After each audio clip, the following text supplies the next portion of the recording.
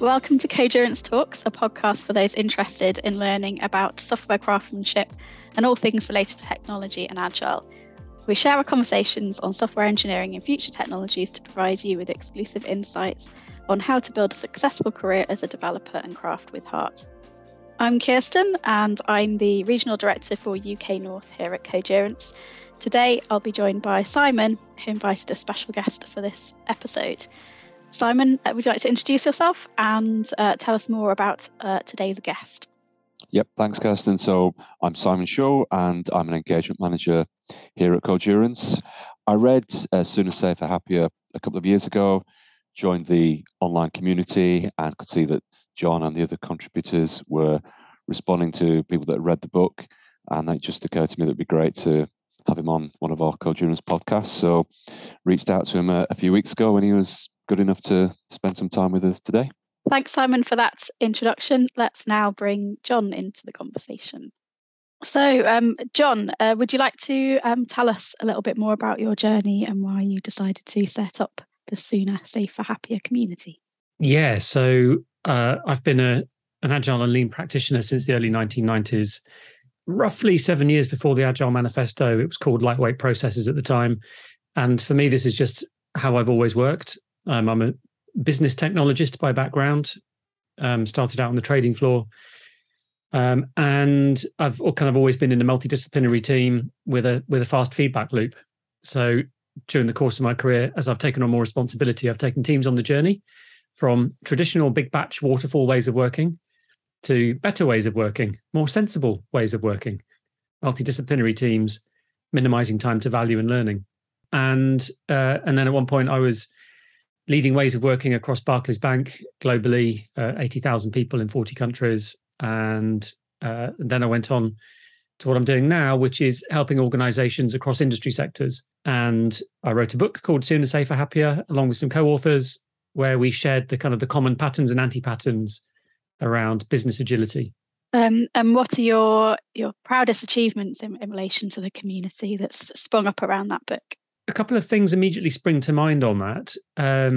So the first one is that I'm really pleased to say that in terms of helping organizations improve their ways of working, at no point has it ever involved a redundancy round. Some companies will lay off tens of thousands of people, and then they'll roll out Agile as almost like don't worry, it'll all be fine.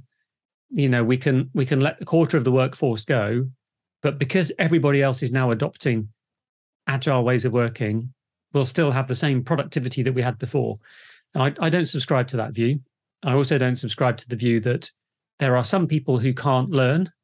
They don't have the right skill sets. Surely we have to let them go and we have to hire the mythical unicorns. Never works. And people can unlearn, people can relearn. So that's something I'm proud of. I think the second thought that springs to mind is we're not about frameworks. It's not about Agile for the sake of Agile, Lean for the sake of Lean, DevOps for the sake of DevOps. It's about outcomes and using your brain with many tools in the toolbox, figuratively speaking, to figure out how best to achieve those outcomes. In some cases, it might be smaller waterfalls because of historical baggage and a culture of fear. That's okay. I love that analogy of a toolbox. I've used that often myself. And our consultants at Codurance, I feel, are experts with a range of tools and techniques at their disposal, and where their expertise comes in is how to assess the situation and understand the pros and cons of each technique and what to apply to achieve the desired outcome. I'll bring in Simon at this point. Simon, you're a member of the community on Slack. What encouraged you to join, and what have you learnt or got from being part of that community? Yeah, thanks, Kirsten. Well, when I read the book, so I came across the book through a Tech Leads Northwest meetup. I found it not only a good read, but really practical, very digestible. There's a lot of stuff that resonated with me, and we'll touch upon some of that. But then to be able to join the Slack community and just really, I guess, look at some of the questions and issues raised by practitioners, all across the world, different organisations. And then it was just brilliant to be able to see contributions from John and the other contributors to the book actually respond, in situ and responding to people's kind of questions or providing feedback and advice, and that really was really great. I think one of the things that struck me most initially was the title. I thought it was quite an unusual title, Better Value, Sooner, Safer, Happier. As I read the book, one of the things that started to emerge was that the importance of balance. And well, from your perspective, how important is it to try and balance those outcomes? Yeah, it's very important. What we've seen in the State of DevOps report, mediocre performers have reduced their lead time, their time to value. However, quality has got worse and happiness has got worse. So if you're not measuring quality and happiness as well as time to value, you'll have the law of unintended consequences. You might have working people harder rather than smarter, rather than improving the system of work or improving the cultural behavioral norms. Instead, it's just get this stuff done quicker. Quality takes a hit and happiness takes a hit. So it's very important that the outcomes are balanced. And that definitely resonates with us at Cogerence, because we have a very strong emphasis on quality in terms of our software engineering approaches, and also in terms of team happiness. It's not just about delivering a project at the expense of the human beings who are involved, but also as a consultancy firm, for us, our people are our asset. They're the product that we are selling to our clients, so it's even more important that we keep them happy and motivated and performing.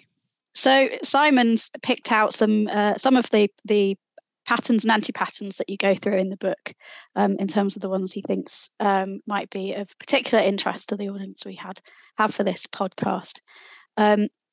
So I'll probably start with the achieve big through small. From your perspective, what does that mean for organisations? What that means is think big, start small, learn fast. It means don't do a big bang.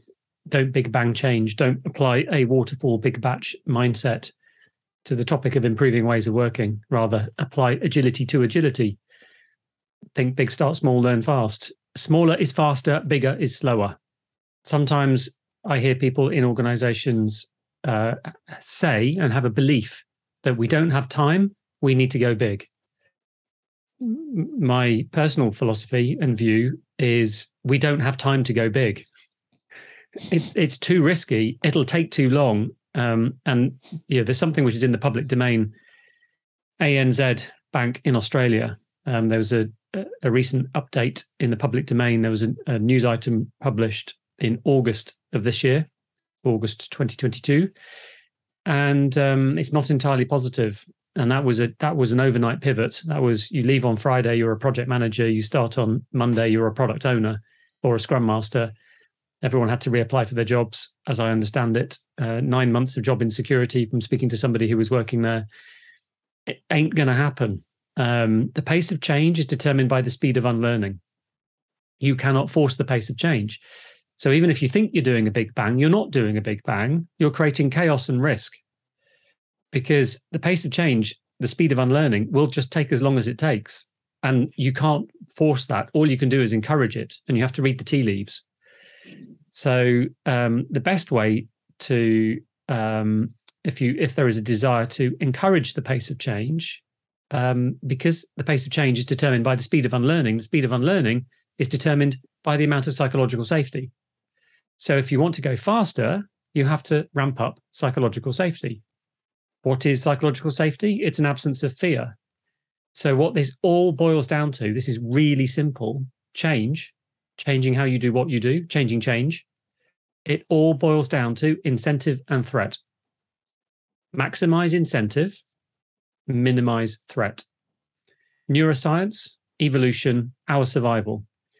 The threat response is twice as strong as the reward response. So you have to really emphasize the incentive and really minimize the threat.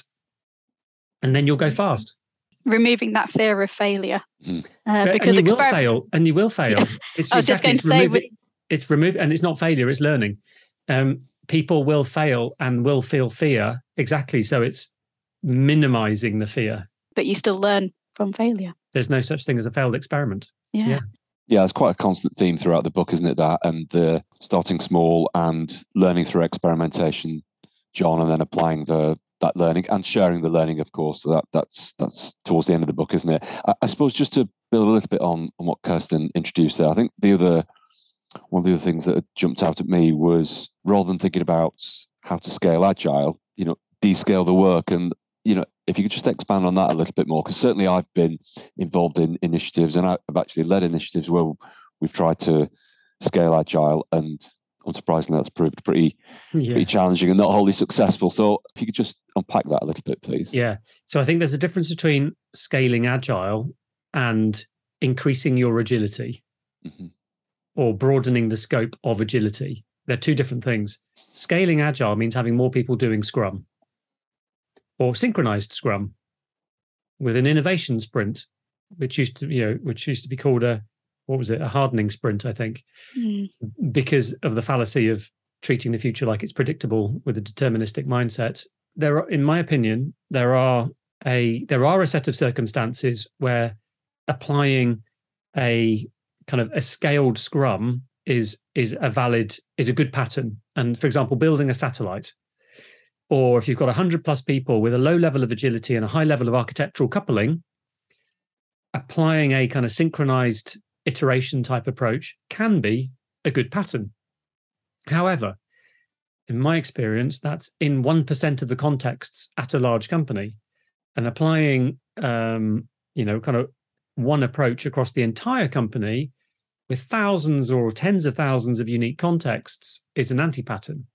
So when you think about it, what is increasing agility? It is descaling the work. You have to descale the work in order to scale agility. What I mean by that is, an anecdote, a true story. At this company, there were 100 people trying to deliver some software which was retail customer facing. And after a year, these 100 people had failed to deliver any value into the hands of anybody, taking a traditional big batch waterfall approach. So somebody decided to get another 100 people to also, in parallel, try to build the same product. And another year later, we've now got 200 people who failed to deliver any value into the hands of a retail customer. Yeah, I know, like the definition of stupidity, doing the same thing. All working incredibly hard, probably, as well. All working incredibly hard in their role-based silos. The business requirements are probably beautiful, but they probably took 9 months. Yeah. And probably minimal conversation with the end customer, maybe a bit at the beginning. So in that situation, we took 5 people out of the 200 people, and within 3 months, those 5 people had value in the hands of the customer in a production environment. The problem was it wasn't a 100-person problem. So slapping on a scaled agile onto that context is not going to help. And this is what I see a lot of, is we've got all these dependencies and these impediments to the flow of value, but then we apply a kind of a scaled Scrum on top of that. That itself does not alleviate the impediments. And one of the very well-known scaled agile frameworks has minimal content around breaking dependencies. There's content in there about visualizing dependencies, but minimal body of knowledge in there around breaking dependencies, in my experience, in my view. And that interdependencies are quite often the biggest area of risk in terms of delivering a project. They are impediments to flow. Dependencies are an impediment to the flow of value. So theory of constraints, identify your biggest impediment, alleviate it. It's the bottleneck. The bottleneck now moves, repeat. Thanks, John. The other chapter from the book that jumped out to us very much aligns with our thinking at Codurance, and that's continuous attention to technical excellence. Do you want to tell us more about that? Yeah, and in the book there's an anti-pattern called the Agile Hollow Shell. So this will be where you have a team, and ideally this is a multidisciplinary team, and I don't just mean an IT multidisciplinary team. I mean a multidisciplinary team. I mean our business. So I mean, product, marketing, sales, depends what industry you're in, plus tech, plus data, plus experience, designers, all of the skills that you need for what you're doing. And I think this is the difference between XP, extreme programming, and Scrum. There's nothing in Scrum about technical excellence. So what we see quite often is we see teams, not just tech teams, but teams, and it's kind of it's not tech, but it's also not tech. If you know what I mean, like it's age of digital. It's every company is a technology company. There's very little change that doesn't involve technology, information technology. And so if you're just scrumming away, there's next to nothing in there about technical excellence. Or sorry, there is nothing in there about technical excellence. So not surprisingly, tech debt creeps up. It becomes the anti-pattern. It's a feature factory. There's a focus on velocity. It's just about faster, which is why, by the way, it's the word sooner, not faster. It's not about faster. It's about sooner, soonest time to learning, not a feature factory. So hence the importance of technical excellence, and there's a lot of good stuff in extreme programming back from the White Book, 2001, I think it was, or 2000. Really important. Go slower to go faster, or you will end up going slower whether you like it or not, because of tech debt, process debt, and culture debt. So you have to build in time for that. And what are some of the consequences you've witnessed with the organisations you've worked with where there hasn't been adequate focus on technical excellence and managing tech debt? Go slower to go faster, or you will go slower. That's the consequence. That's what that's the observed consequences. It takes ever longer time to value because it's code's unmaintainable. You've got these hacks and workarounds that have been there forever. You've got minimal kind of architectural kind of dividing points, if you like. Modularity, componentization, can end up with a monolith. There's one, just from a pure technology perspective, there's one monolithic application I inherited in the past, which had about 100 developers on it. And you could actually see the architectural layers from originally it was a spreadsheet, and then it was VBA, and then it was something else and something else and something I can't even remember now. But you could actually see the architectural layers because there'd been minimal tech debt refactoring. There'd been minimal refactoring. So yeah, you just go slower. So it's critically important. Yeah, and actually some of the clients we work with, in effect, the project we're delivering is 100% addressing tech debt, because that's become such a blocker for them. Yeah. In terms of evolving their products. I find using color to visualize it is a good way to do this. So there are 4 types of stories, 4 types of work: new features, failure demand, risk stories, controls, InfoSec, data privacy, regulation, and then continuous improvement. And continuous improvement includes refactoring and tech debt remediation and process debt remediation and cultural debt remediation. So if you visualize using color, those 4 types of stories in a cumulative flow diagram, or just like a bar chart of stories per week or per 2 weeks, and basically what you're looking for is a balance of the colors. And if all you see is blue, which is like new features, you know that in the future you're just going to your point, you're just going to be doing red, which is tech debt remediation, because it will catch up with you. And then you can have a conversation with your business partners, like, do you realize if we just do blue all the time, we're going to have to take 2 months out just to do red? Sure. Yeah, that I can kind of see in my mind's eye that some of those diagrams from the book right now, John. And is it essentially trying to get to a space where there is, teams can or are committing, a certain proportion of time over each period, whether that's a week or a sprint, to something other than feature delivery? Ideally, is it as straightforward as that, in a sense, to at least break up the cycle of a feature factory? Yeah, I think so. I think that the usual answer is it depends, and it depends on the context. It depends on the amount of tech debt that exists currently. Do you, like, as you were just saying, do you need to pay down that tech debt? And also, is it a fast-moving market where actually, we want to incur some technical debt intentionally in order to be first to market, to capture the market, capture the market share? So what I would say is, if you're not in an edge case where either you've got to pay down tech debt or you're deliberately incurring some tech debt, and it's a bit more how we would want to be in a steady state, then yes. In a steady state, what I would suggest is a guiding principle is that we have a little bit of everything all of the time as a guiding principle. Sure. Yeah, and I think what I'm taking from what you're saying is, that there needs to be a business case for addressing tech debt, but similarly there needs to be a business case for allowing it to mount up. Taking into account the risks of doing so. Yeah. So I think the final thing that we'd quite like to talk about is around career paths for software engineers. And in the book, you mentioned there's sometimes a failure to provide recognised career paths. What are your thoughts in terms of how employers, senior management teams, and people managers can help with that? And quite often what I've observed, especially in the context of large companies, is the need to go into people management in order to be promoted as a technical specialist. The only way to get promoted is to start managing people. And, some people that plays to their strengths and other people it doesn't. So in my mind, what I'm immediately thinking about is the individual contributor track.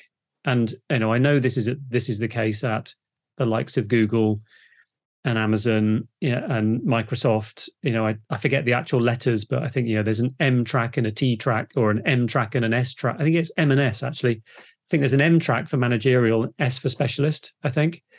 So M1, M2, M3, M4, S1, S2, S3, S4. So you can have career progression as an individual contributor, and that that might be being so in terms of multidisciplinary teams, and chapters or COEs. You might be leading the software engineering chapter. You might be leading the software engineering center of excellence.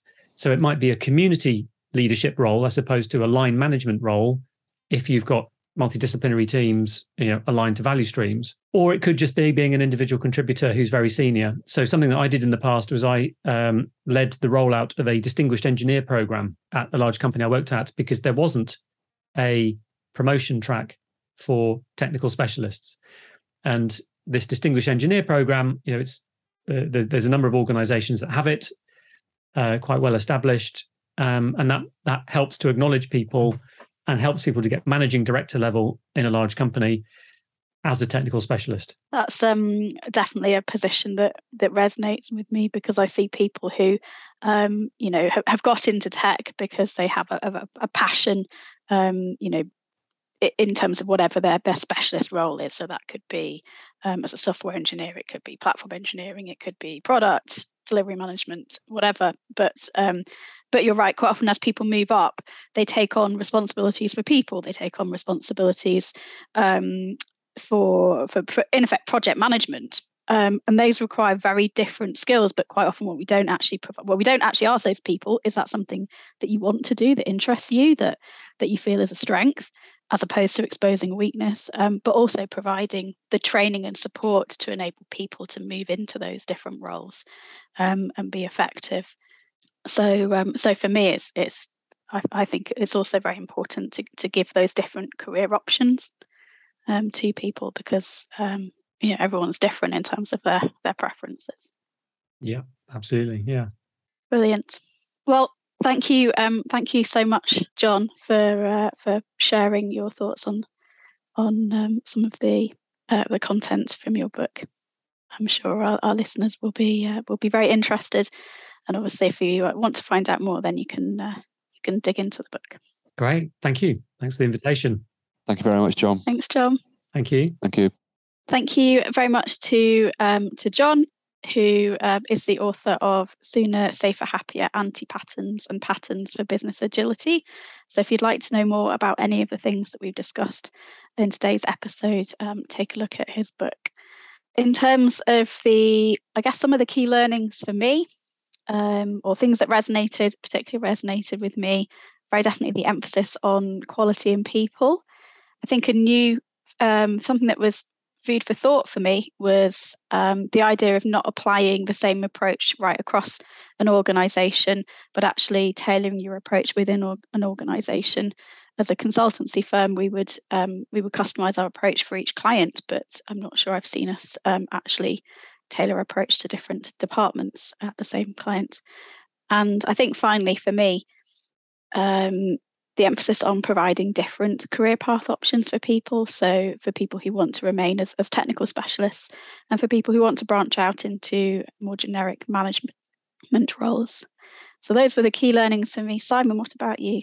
Yeah, well, I think what I took from that, and in fact what I took from the book, is those patterns and anti-patterns that John refers to, the hard won, and what I mean by that is they're gleaned from real industry experience. So it was just great to hear some of that. It's very practical, it's very real experience, and I think what the book really provides, and John touched on quite a bit of this, it's just a really good handbook. It is a toolkit, but it's also a great read. So that's why I'd recommend it. Practical and accessible. Yeah, absolutely. Yeah. Two very good qualities. Yeah, but genuinely, enjoyable as well. So, I really enjoyed that. Excellent. Well, thanks, Simon, for recommending that book to me and my team. Thanks for joining us today on Codurance Talks. Be sure to visit our website, codurance.com, where you can keep up to date with us and the industry. If you found value in this show, please do give us a rating on your preferred platform, or if you'd like to simply tell a friend about Codurance Talks, that would help us out too. Thanks, Simon. Thanks, John. Thanks, John. Bye. Bye.